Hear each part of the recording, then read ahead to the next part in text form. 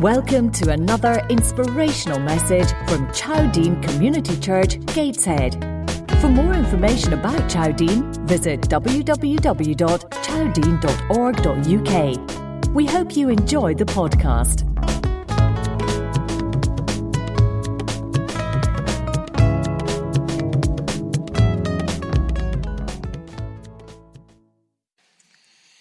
Okay, let's start by reading from this amazing word, the Bible. I'm going to read a passage from Paul's second letter to Timothy, chapter 3, and reading from verse 1. But mark this, there will be terrible times in the last days.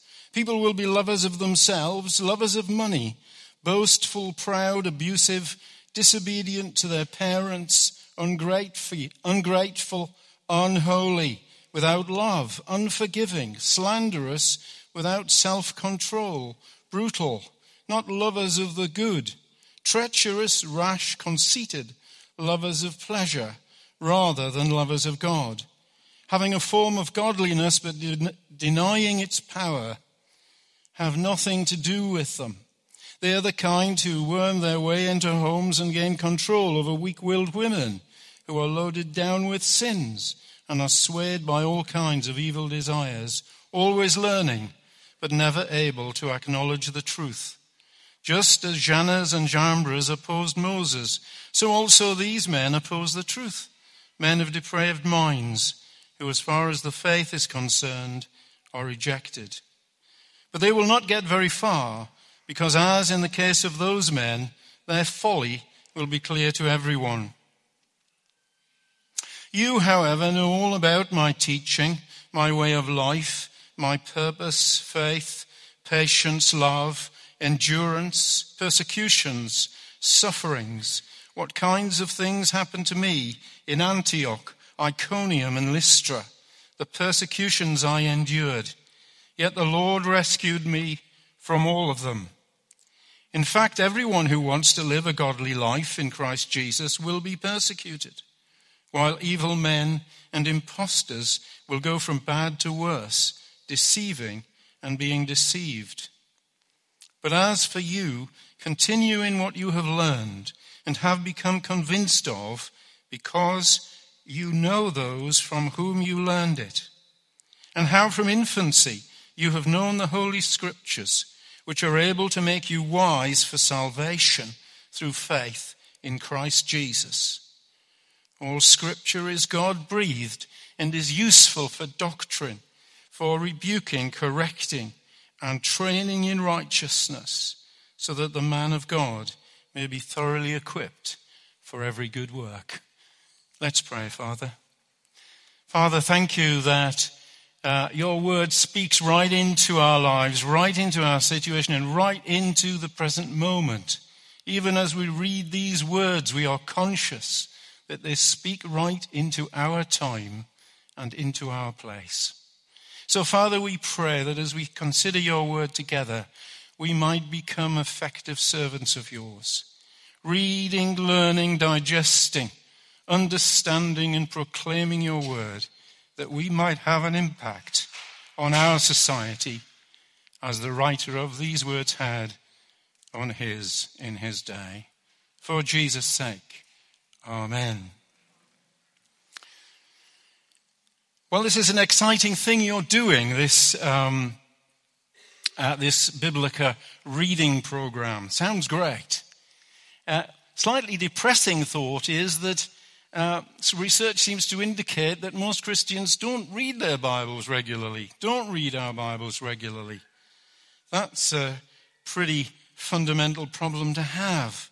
If this really is God's word, if it really is the truth, and it really is relevant, it's hard to understand why we're not reading it more. And I speak to my own heart as well as to yours when I say this. So let's hope this new approach will give us some freshness in our approach to Scripture, that we might grapple with this word of God and that we might learn to apply it. Very appropriately then, our theme for this morning is the relevance of the Bible to today's society. The gospel message doesn't change. It shouldn't be watered down or compromised. We must present a Bible that it remains relevant to people today because it speaks to the issues of today. So let's have a look in more detail at these verses that we read. First of all, focusing on those very well-known verses, 2 Timothy 3:16 and 17. All Scripture is God-breathed and is useful for teaching, rebuking, correcting, and in training in righteousness, so that the man of God may be thoroughly equipped for every good work. Paul's reminding Timothy, his son in the faith, of the central importance of Scripture. But what does he mean by Scripture when he writes this? Because the New Testament, of course, hadn't been brought together into the canon that we know today. He was busy writing it. This is it. He's writing it, so he can't be referring to that, surely. No, principally, of course, he's referring to the Scriptures of the Old Testament. So is it reasonable then for us to extend this statement to the whole Bible? Can we say that all Scripture, including the New Testament, is embraced by this statement? Well, it's interesting that Peter says something relevant about this in another 3:16, 2 Peter 3:16. Where referring to Paul's writings, Peter says this. He writes the same way in all his letters, speaking in them of these matters. His letters contain some things that are hard to understand. He's right there, isn't he, by gum? You've got to wrestle sometimes to understand what Paul is on about. Peter's saying, hey, I'm only a fisherman. Take it easy, Paul. You went to university, I didn't. But he goes on to say, these things that are hard to understand, ignorant and unstable people distort, as they do the other Scriptures. So, for Peter, already, the writings of Paul had been recognized as being authoritative Scripture, of carrying the anointing that the Word of God carries. We could go on a long time about this, but we must press on. Let's just take it as given that the Bible, the whole Bible, and nothing but the Bible, is the inspired Word of God, God-breathed. That means we're not free to pick bits we like or to remove the bits that we don't like. God is the author, and the Scripture carries his authority. If you sit in judgment on his word according to your own taste or bias, then you're simply replacing the authority of Scripture with your own authority. In which case, why bother with the Scripture at all? Just start with nothing, or yourself and your ideas, and work out from there. Anything less than accepting the full authority of Scripture is to reject the full authority of Scripture. Mankind already tried this once in the Garden of Eden. You might recall, it's in Genesis chapter 3, when God told them what to do, and they had a better idea. It didn't work out well. It didn't work out well then, and it doesn't work out well now when we will not listen to what God is saying to us. I sometimes come across Christians who tell me that they don't believe that the whole Bible is true, but that it contains truth. That sounds rather nice, doesn't it? Rather sophisticated. I suppose they mean rather in the same way that an egg box contains eggs. There are the eggs, and there's the stuff in between them to stop them from bashing into each other. So what would it be then that the truth in the Bible's got packed in between us so that it contains truth? I wonder. Well, it can't be truth, because then it would be true, of course, and then it wouldn't be packing. So it must be something that isn't true. Now then, let's think of something that isn't true. Would that be a lie, possibly? So what they're saying is the Bible contains truth packed in lies. God is the God of truth. Jesus said, I am the way, the truth, and the life. It's inconceivable that this God could express himself through the medium of untruth. It is inconceivable. God is the God of truth. He is the source of all truth. It is unthinkable that he could package his truth in lies.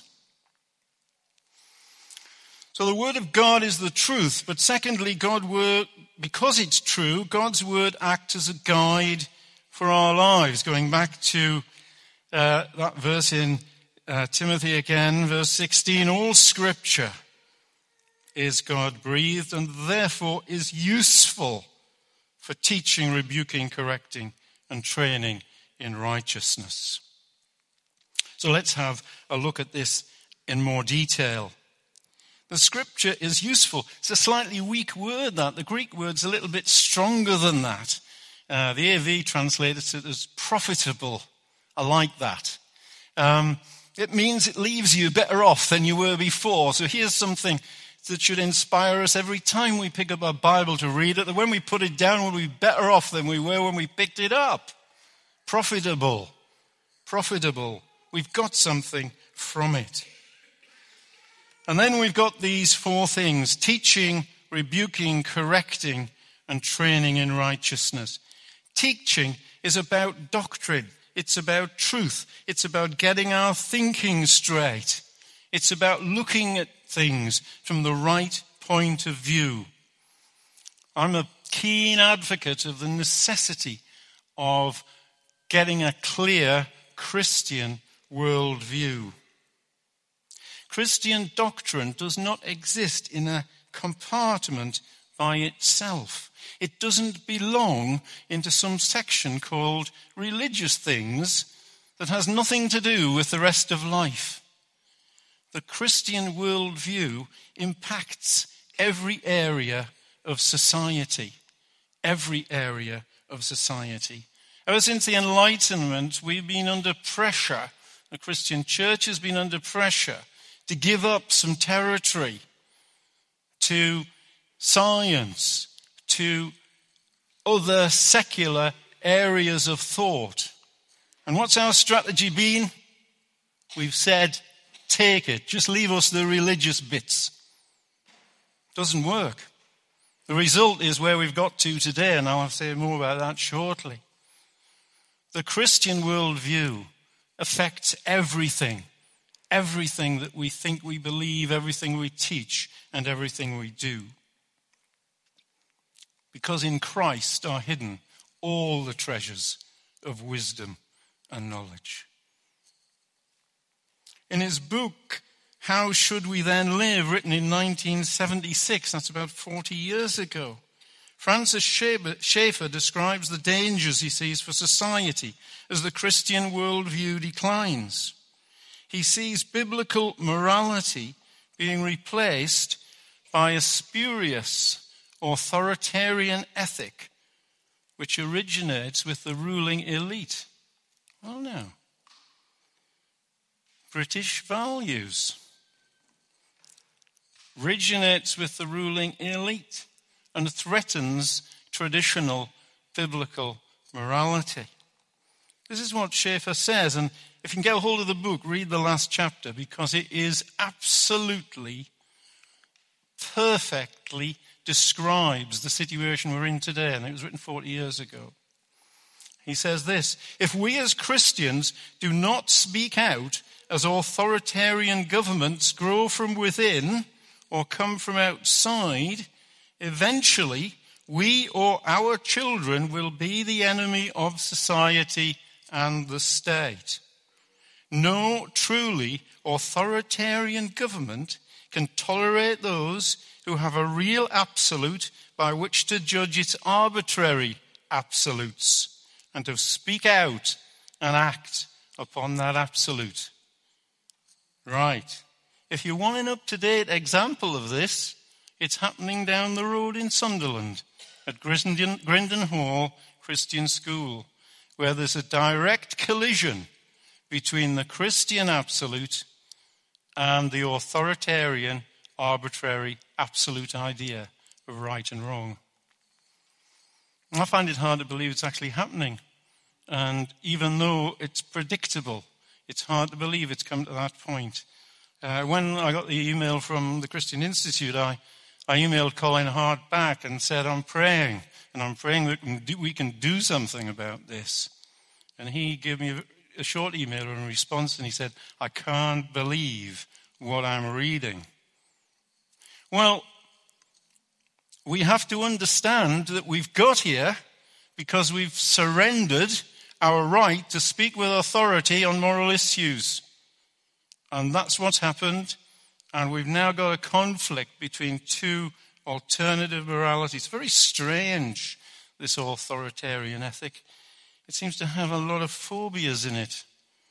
In fact, I think I've coined the term phobieristic, because it seems to be that that's the only sin that's left, is to be afraid of somebody or to speak against something. Suddenly you've got a phobia. A phobia is an irrational fear. I don't think I have any irrational fears. I have a few rational ones, I think. So let's pray. Do you know what I think? I don't do this very often, but I think we should pray now for that situation in Grindon. Let's pray, shall we? Heavenly Father, we are shocked, we are appalled at what has happened at Grindon. And as your people, we want to take our stand against that darkness and proclaim your righteousness and your truth. Father, we pray for Chris Gray and the teachers in that school. We pray for the parents. We pray for wisdom as the Christian Institute grapples with the issues that are involved. And above all, Father, we pray for those who were those inspectors, those people in Ofsted who are so confused about what constitutes right and wrong. Father, would you let your light shine into that darkness and rebuke Satan and all his forces. We ask this in Jesus' name and on his authority. Amen.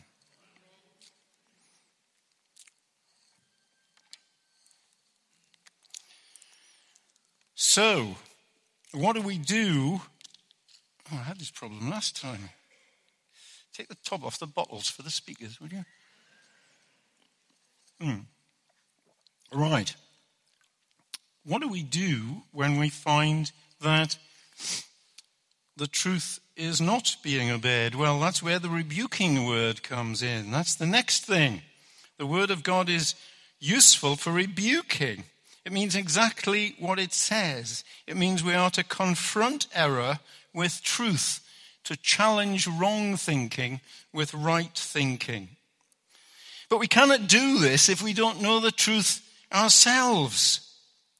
So that's why we need to read the word and to let it become part of us. I love what Peter says, 1 Peter 3:15 and 16. In your heart set apart Christ as Lord. That's the first step, by the way. Then always be prepared to give an answer to everyone who asks you to give a reason for the hope that you have. You have to be ready to take on board their wrong thinking and to deal with it and straighten it out. He goes on to say, do it with gentleness and respect. We're not going around looking for fights or arguments, but we do have to correct wrong thinking. The reason for the hope that we have, the word Peter uses there, is apologia. It's a legal expression. It's the thing the lawyer prepares before he goes into court. He doesn't just wander into the courtroom and say the first thing that comes into his head. Not clever. It's prepared. It's thought through. It's considered. And that's what the apologia is. And that's what we need to do. As we study the scriptures, we need to think about the arguments they give us that we can use to confront wrong thinking as we encounter it. There's lots of things we could say about how to present the Christian apologetic argument, but the main thing is we realize we need to do it, and we need to be prepared to do it, to give that reason for our hope. So there's rebuking. And then, of course, following that, there's correcting. That's a kind of, the word has the idea of finding something that's fallen over and putting it back upright. Doesn't that speak right into today? Truth has fallen in the streets. We need to put it back upright. The scripture is the basis of our authority to help others back onto the right path. And if we've lost our confidence in the authority of scripture, we lose our ability to say, you shouldn't be doing that. That's wrong. You should be doing this because the scripture says that's righteousness. One of my heroes in the Old Testament is Nehemiah. I love Nehemiah. He goes back to Jerusalem, and what does he find? The walls are broken down and the gates are burned with fire. Seems to me that's a vivid picture of a church that's lost the sense of where is the inside and where is the outside. And a church where the gates are burned and the church has no ability to discipline, no ability to say that's wrong and that's right. The walls need to be rebuilt. And that gives us a mandate to help others. Paul says, Galatians 6, 1 and 2, brothers, if someone is caught in a sin, you who are spiritual should restore him gently. But watch yourself, or you also may be tempted. There's no idea of a spiritual powerhouse here, but it does tell us that the scripture gives us authority to go to someone and say, not sure that this is right. There's a better way. There's a right way to walk. And then there's instruction in righteousness. The word here, instruction, is paideo. Now, the Greeks had a kind of basic curriculum. I suppose we would call it Key Stage 3. Greek Key Stage 3 was the paideia. It's what every Greek child was taught. And there's a Christian paideia. It's the basic teaching that every Christian child and every Christian adult needs to know. Have we studied the basics? Hebrews 12 verse 10 says, our fathers disciplined us. The word there is paideo, taught us with discipline for a little while as they thought best. But God disciplines us for our good, that we might share his holiness. Good to be part of God's paideo. Put your hand in the hand of the Heavenly Father. Be his child and let him teach you the basics of what is right and what is wrong and how to walk with confidence in his world and speak out for him. Like little children, we're to seek the Father's paideia, the milk of the word, that we might grow thereby.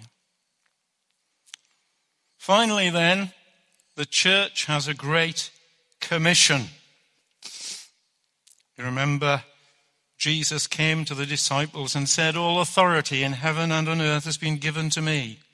Therefore go and make disciples of all nations, baptizing them in the name of the Father and the Son and the Holy Spirit, and teaching them to obey everything I have commanded you. And surely I'm with you always to the very end of the age. Jesus commanded us to make disciples, to go and make disciples. And because the authority of Jesus is absolute, universal, and ultimate, then the command he gives is absolute, universal, and ultimate. A couple of things very quickly before we close. The command is to go. I've always been very struck by the words that Keith Green wrote. Jesus commands us to go. The exception should be when we stay. No wonder we're moving so slow when God's people refuse to obey. Has Jesus told you to go? Has he told me to go? What does that mean for us? Quite often it means at least getting out of our comfort zone and getting into situations that perhaps we wouldn't immediately choose. For others it might mean going to the other side of the world Whatever it is, have we said to him, "Here am I, send me"? Secondly, the command is to make disciples of all nations, all people groups. But what is a disciple? Well, we read from this passage that first of all, it's the person who's been baptized into all the good that Jesus has won for them. But a disciple is also someone who obeys everything that Jesus commands. This is not just about believing, it's about obeying. Jesus said, the person who hears these words of mine and puts them into practice is like the wise man who built his house upon the rock. Let's not stop with the reading, but let's go to the going and the doing. Let's pray, shall we? Father, thank you for your people gathered here. Thank you for their desire to learn more about you. Help us all together, Father, to be your disciples in your world, proclaiming your truth, so that men and women might come and bow the knee to the Lord Jesus. We ask it for his name's sake. Amen.